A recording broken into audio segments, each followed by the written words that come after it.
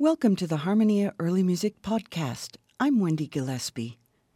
Confusion reigns in today's podcast about a 3-CD recording of Antonio Vivaldi's opera Il Teazzone, released in 2011 on the Naïve label. The production features conductor Jordi Savall leading Le Concert des Nations and a cast of 7 vocal soloists. In 1718, the governor of Mantua was, somewhat confusingly, Prince Philippe of Hesse-Darmstadt, and his maestro di capella was the Venetian Dom Antonio Vivaldi. Vivaldi's drama per musica Il Teazzone was first performed at the Teatro Arciducale on December 26th of that year, the day after Philippe announced his forthcoming marriage to the Princess of Guastalla. Ever since Marco Polo's journey to China, the Venetians had been fascinated by chinoiserie. The libretto of Teazzone had already been produced 10 times on the operatic stage with music by other composers before Vivaldi set it. Its plot, fast-moving, dramatic, and full of intrigue, involves rival claimants to the throne of a recently deceased Chinese emperor, though the characters have confusingly non-Asian-sounding names. It was typical for Italian operas of this period to give castrati lead roles. And indeed, earlier versions of Teazzone did just that with its title role, that of the prince who was the legitimate heir to the throne. But Vivaldi elected to give that role to a female singer. However, he wrote another part for a castrato, which in this recording is taken by a sopranista, a male singer, not to be confused with a countertenor or a castrato. But to the music itself. Teazzone is quintessential Vivaldi, in which the listener will hear distinct echoes of other works of his. Listen, for example, to the opening of Act 1, Scene 6, reminiscent of Vivaldi's Winter from the Four Seasons.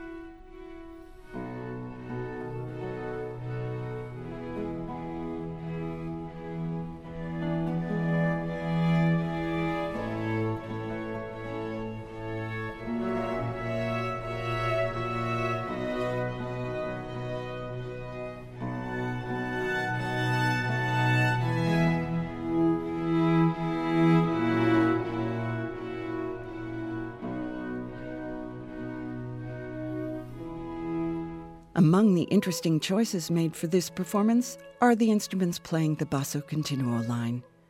Here, the violoncello is used as a chordal instrument to accompany a recitative sung by our sopranista.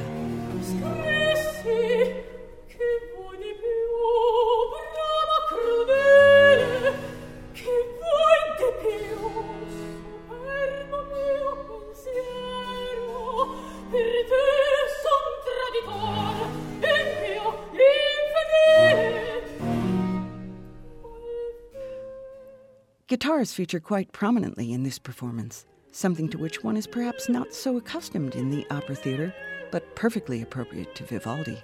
They add rhythm almost approaching a rock and roll backbeat to this aria.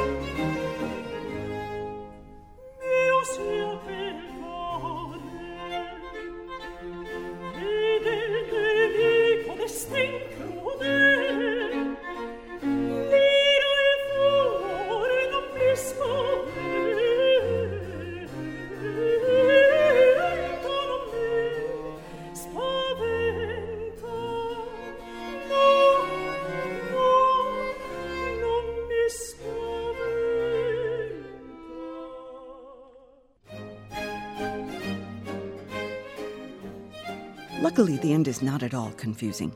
Teazzone claims his throne, pardoning those who plotted against him, and the people rejoice in his incomparable virtue. This is the Harmonia Early Music Podcast. For more information about this recording, please visit our website, harmoniaearlymusic.org. While you're there, browse our archive and visit our online shop, from which any purchase you make will benefit Harmonia. I'm Wendy Gillespie. Thanks for listening.